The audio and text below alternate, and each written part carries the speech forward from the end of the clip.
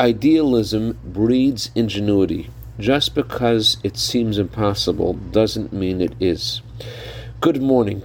Today is the anniversary of the passing of Rebbetzin Chana Schneerson.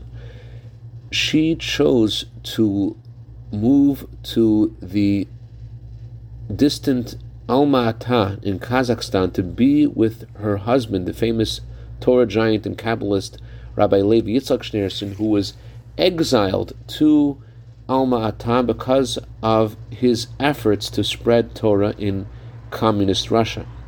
When she arrived in Alma-Ata, she discovered that her husband had a unique problem. He was unable to transmit his Torah thoughts to paper because there was no ink.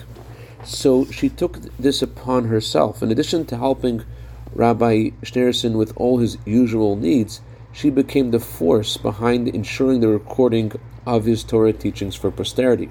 She learned how to make ink, and she personally scavenged for the necessary grasses and herbs, which she meticulously gathered with great difficulty. To these she added some special chemicals, and the mixture finally yielded some homemade ink. It was because of this ink that the Rebbe's father's teachings were able to be recorded. It reminds me of the audience that Rabbi Jonathan Sachs had with Lubavitcher Rebbe.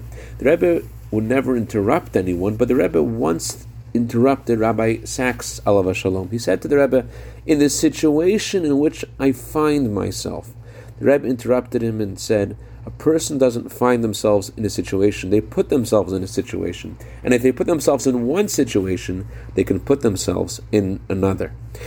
Before you say impossible, think again.